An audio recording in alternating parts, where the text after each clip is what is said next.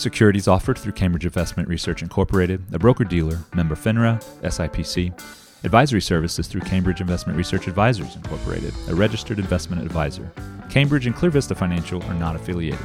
Discussions in this show should not be construed as specific recommendations or investment advice. Always consult with your investment professional before making important investment decisions. Well, today we want to talk about spending life well. You might have already noticed that's the name of our podcast, but it's definitely a theme that we try to carry on through all of the different topics that we might cover.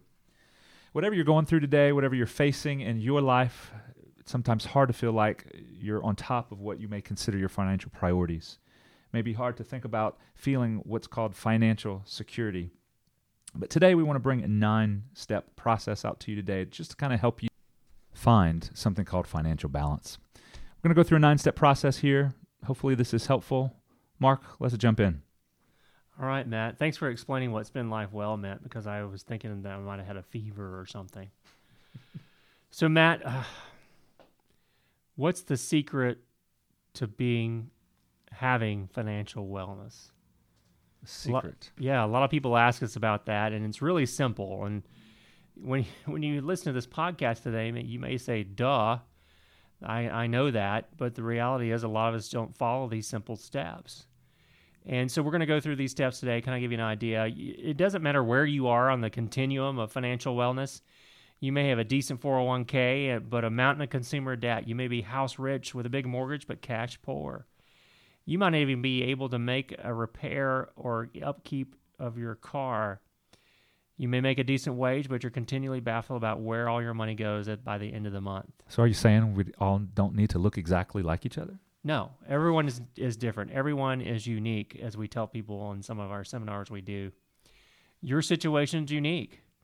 But the reason that we wanted to talk about this topic today is because, sadly, many people, and we've started surveys before, many people are only 1 or 2 paychecks away from a real financial crisis. So let's jump right in to Spend Life Well. Matt, what's the first step? Your financial snapshot. Yeah, and the financial snapshot is real important, and it's probably the easiest thing to do, but we have a lot of trouble getting people to do it. And that's just simply knowing where you stand financially, and we go about this in an easy way. We just want to know what you spend every month. It's that simple. You know, we sometimes tell people when we're doing some of our live workshops that you just need to write it down. Matt, can you repeat that? Write it down? Write it down. Write it down. It's that easy. You need to write down every dollar that you spend. Now, for some of us, that's real easy. We'll just simply print out a copy of our monthly bank statement or a monthly credit card or debit card statement, and we categorize the things that we spend money on, like your rent or mortgage or groceries. Maybe it's gas for the car. But I know I'm guilty of spending a lot of cash. And Matt, how many times do you go to the ATM every month? Not very often. Okay, you're kind of odd. You know, some of us will go to the ATM or go to the bank and get some cash, right? You want to have a little cash in your wallet. Maybe I'm old-fashioned. Matt, you're more modern. You only use debit cards and credit cards. I hardly ever carry cash, debit and credit cards. All right, everybody. For you, those are listening, don't try to jump Matt in the dark alley because he doesn't have any money. Nope. One piece of plastic. Okay. Well, anyway, some of us tend to have cash, and I don't know about you all out there, but I might have $20 in my wallet on Monday, and on Friday I've got $2, and I can't tell you where it went. Now, I've got a good idea. It probably went to Whataburger or someplace like that. But the reality is I don't know where it went. I need to write it down. When I spend money, I need to write it down. So there's a lot of different examples of this, but we don't care where you spend your money. It's your money. Matt, do you care where the listeners spend their money? No. No, it's their money. You can spend it wherever you want. If you want to go to Starbucks 5 times a day, knock yourself out. That's your money.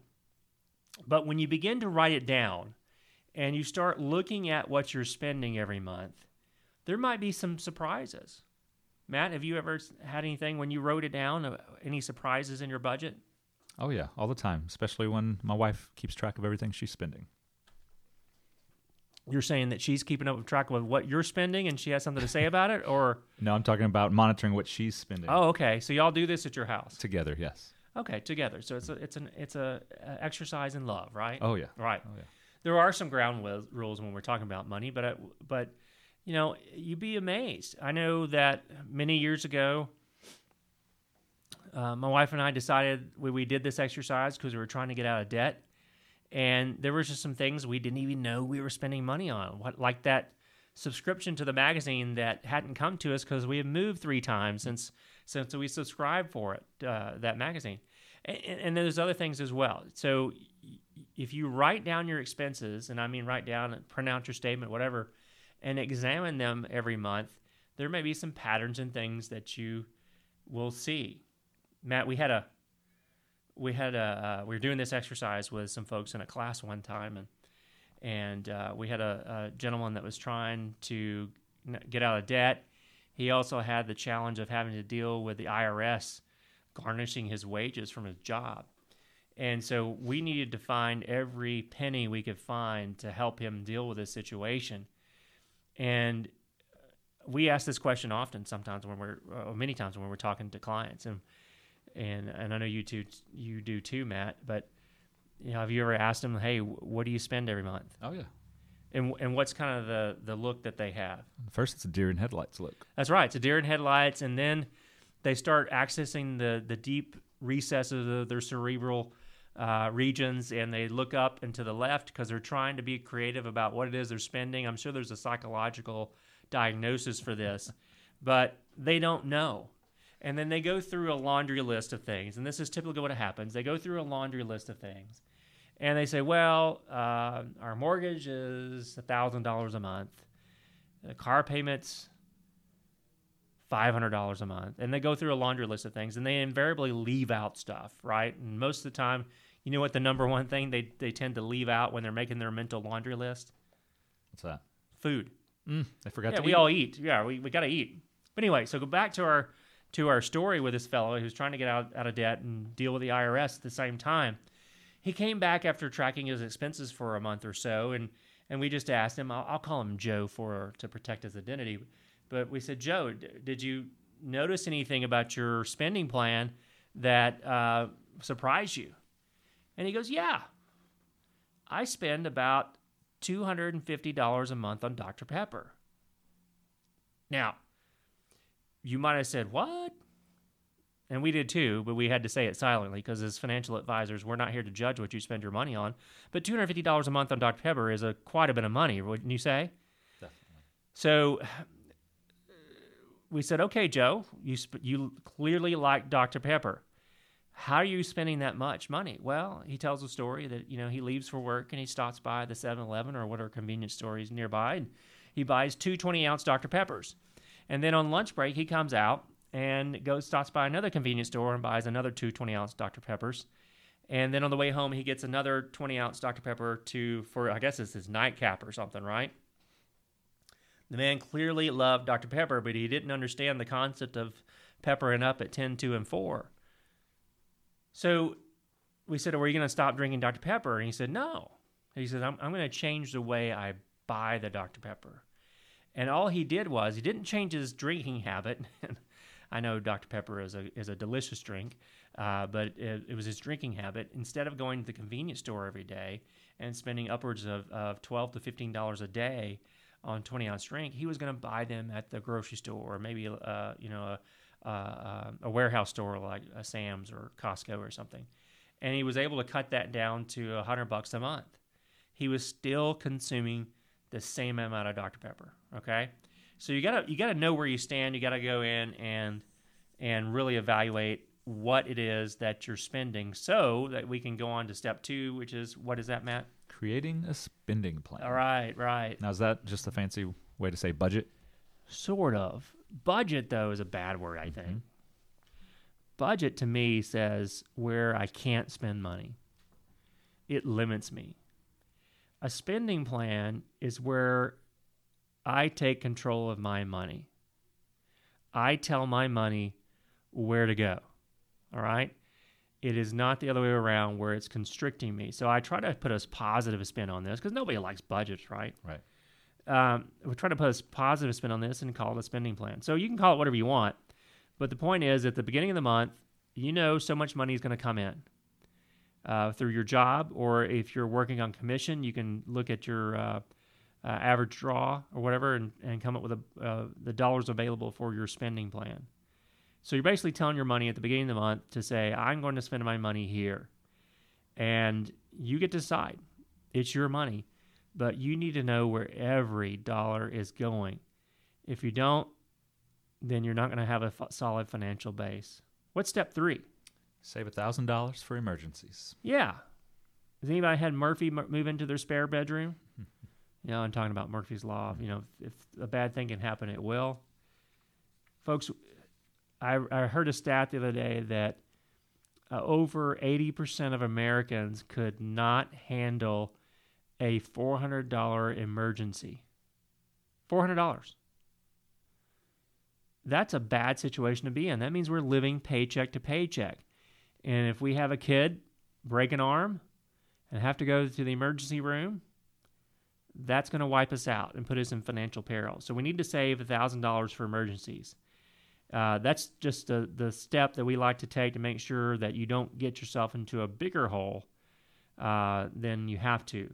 Set aside $1,000. That will help take care of most every short-term emergency that you have. You can't buy a new AC unit for $1,000, but you can make a pretty basic car repair or buy some new tires.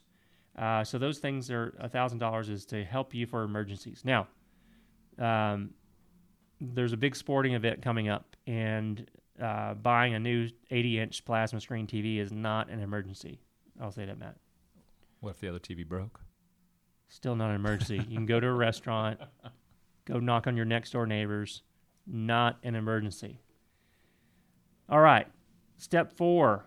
Eliminate debt. Eliminate debt. Well, we live in a world that encourages to rack up debt because we deserve everything we want right now and right then. But we think you should eliminate your debt. We encourage you, after you've saved $1,000 for emergencies, you need to start paying down those revolving credit card debts. And we'll cover this in a future podcast episode. But think about it: if you're paying 22% interest on a unsecured credit card balance, and you pay it off, you just gave yourself a 22% return. Now, the market was really great last year, but that doesn't happen all the time. You just paid yourself 22% by paying off that debt. That's a great return on investment. Imagine if you just had $7,500 of credit card debt. Paying just the minimums at 22% annual percentage rate would take you nearly 5 years and more than $4,500 in interest. Wow. It's a lot. It is a lot. And it's like you're taking money from yourself. Speaking of big TVs, Matt, are you thinking about getting a TV for the Super Bowl? No, not at all. You're not? No. But would you go into an electronics store if you needed one? If it was a true emergency, if your TV went out, right? Sure, yeah. I'd go look at them. You failed the test. You failed the test because that's not an emergency. But anyway, what if you were buying a new TV? It's not an emergency. You just want a new TV. Uh-huh. All right. And would you go into the electronics store and pay 60% more for that TV just because you want to use your credit card? No. Yeah. No way you would do that. But that's what you're doing when you finance everyday purchases with a credit card. You're paying more for the same things that you could pay cash with or use your debit card to pay with and not get a lot of interest racked up, which takes away from your wealth. Mm-hmm. So after that, we're going to talk about saving 6 to 9 months of essential living expenses. All right, that's step 5. That's after you've saved $1,000 for emergencies. You've paid off your revolving credit card debt, and I mean credit cards, vehicles. We'll get to a mortgage later on. But you need to save 6 to 9 months of essential living expenses. Now, I would even expand that, Matt, because depending on the type of job you have, if you lost that job, it may take you longer than 9 months to find a suitable replacement job. And you got to deal with different salaries are more predictable than others. If it's commission-based, it might go up and down throughout the year, so you might need more than 6 months of Exactly. savings So there. this is just kind of a rule of thumb, right? At least 6 months of living expenses. Now, that's to basically build up the emergency fund that we did earlier with $1,000. So once you get the credit cards paid off, you use that same money that you're using to pay off the credit cards, and you build up that 6 months of essential living expenses. This will give you that solid foundation that will weather you through any storm and allow you to not go back into debt. All right? So that's really important, Matt. And after that foundation you're talking about, you can start thinking ahead to step number 6, which is beginning to save for retirement. Yeah, I know. When I got out of college, I had a goal. I wanted to retire by the time I was 40. How'd that go? I'm still working on it, meaning that I'm beyond 40 and I haven't retired. So, yes, after you've saved up those 6 months of essential living expenses, you need to save for retirement. If you have a workplace retirement plan, that's probably a great place to start. You probably need to work with a financial advisor, though, because you need to talk to someone that has a good approach to financial planning to determine what is the optimal saving goal for you. We meet people all the time, Matt, that have no idea. They're just saving money for the sake of saving money. And that's not a good goal. You have to have a purpose for that. And you need to talk to a financial advisor who will talk about your needs, talk about your goals, and help you design a plan for what you need to save every month to prepare for retirement. Yeah. And talk about the proper places to save for those goals. Exactly, because a lot of people don't pay attention to where they're putting their money. Yeah. And we know this is a podcast about our values and things, and there may be things you want to talk about with a financial advisor. Say, hey, these things are important to me. I want to make sure that my money is invested in things that are aligned with the values and beliefs that I have. Yeah. And once you bring that aspect to your savings, we're not going to get into it now, but we talk about just automate your savings, and you have that certain amount going into that savings for their retirement. If you have kids, it might be time to start looking at saving for college, and that would be number 7. Yeah, both you and I have a couple of 16-year-olds, right? That's right. Mm-hmm. They're wanting to go to college. Have you bothered to look yet how much it costs? I'm scared to. It's expensive. I have an idea, but and it's only going up every year. Yeah. Rapidly, and I'm not counting on some politician coming in and saying they're going to pay for college for everyone. That's not the way it should be, personally, but we need to prepare for those college education expenses. We put these down the line because we don't want you saving for your kids' education before you start saving for your own retirement, right, and before you start taking care and getting out of debt. We see far too many people that have a ton of student loan debt, or maybe they got a huge mortgage and 3 cars, and they're mortgaged to the hilt. They owe a lot of money to a lot of people, and they come in and they want to save for little Johnny's retirement, to college. Right? Yeah, right. And I always ask them, okay, are you counting on little Johnny to take care of you in your old age?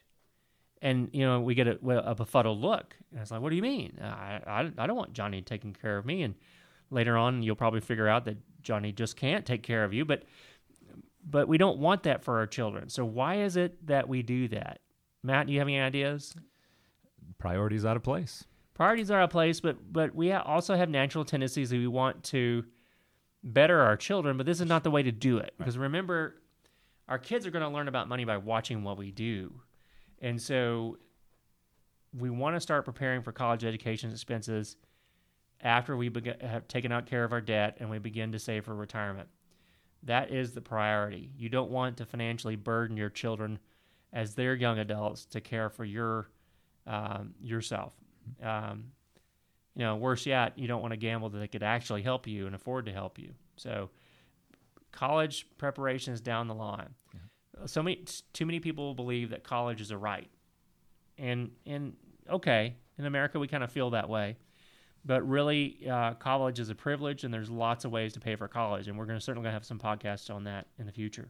Well, and I think that's why it's this far down the road as it is. It's not a priority to retirement savings. It's not a priority to paying off debt. So it comes a point where when you get this far in your financial planning, that if the option is there and you have the cash flow to do it, then it can become that high of importance. What's the next step? Next step. Step number 8 is paying off your home mortgage. Okay, here's where we get to it. So we've gotten out of our consumer debt. We've saved 6 to 9 months of essential living expenses. We began to save for retirement. We've got little Johnny and little Susie's college fund on its way, and we still have a little excess money. Let's pay off our mortgage. That's a great goal. I can't tell you how many folks that near retirement, and they get to say that they are mortgage debt free, and it's an awesome feeling for that. There's a lot of misconceptions about having a mortgage. I can't tell you how many times, and I don't know where this has been spread around. It's like one of those internet rumors, but it's been around long before the internet. And that myth has been, well, you always want to have a mortgage because of the tax advantages. And I say, what? And this is especially true in light of the Tax Act that happened in 2018. Many of us don't itemize the deduction, but even if you did, here's the scenario. Would you give $100 to the bank for your mortgage just so you could avoid giving the IRS $30? No, that doesn't help us get ahead at all. No, it doesn't. It doesn't. You're just basically you're the slave to that lender, and that lender has control over your house. And you probably don't want to view the home that you live in as an investment, but wouldn't it be great if you lived there rent-free without having to pay income tax? I mean, that's awesome. Pay off your mortgage when you get to that point. That's one of the biggest advantages when you come into retirement of you having a comfortable and successful retirement is not having a mortgage. Mm-hmm. So if you're 65 and thinking about retiring, that's not the time to upgrade your house. Yeah. All right. Every person's different, but go ahead and pay off that mortgage, and you'll be happy that you did. Your cash flow gets that much more when you don't have that mortgage payment. Yeah, think about it. That's awesome to have a little extra cash flow. All sorts of things I can do. And plus, it gets us to step number 9 that much quicker. Once you pay off your home mortgage, you can think about giving back. Yeah, and I want to make sure, because we have talked before about how it's important to give first in our budget, and I think we still should do that.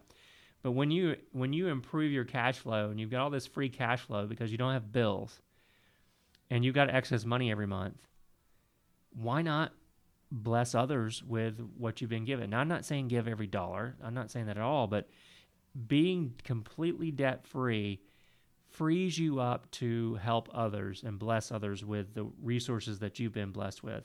But it's more than money. It's not more than money. There's lots of ways to donate either your time, talent, or your treasure. The amount of the time doesn't matter. The important thing is that you're giving back. And really, Matt, you may well discover that your financial situation improves with generosity because of the joy that you get from that. Yeah, absolutely. Well, we went very quickly through the 9 steps, getting you to that financial readiness, financial security, kind of like a financial planning 101, helping you develop those financial priorities that should be top of mind. But we hope you were able to glean something from one of those steps. And as always, we want to help you spend life well. So we hope to see you next time on the Spend Life Well podcast. Have a good one.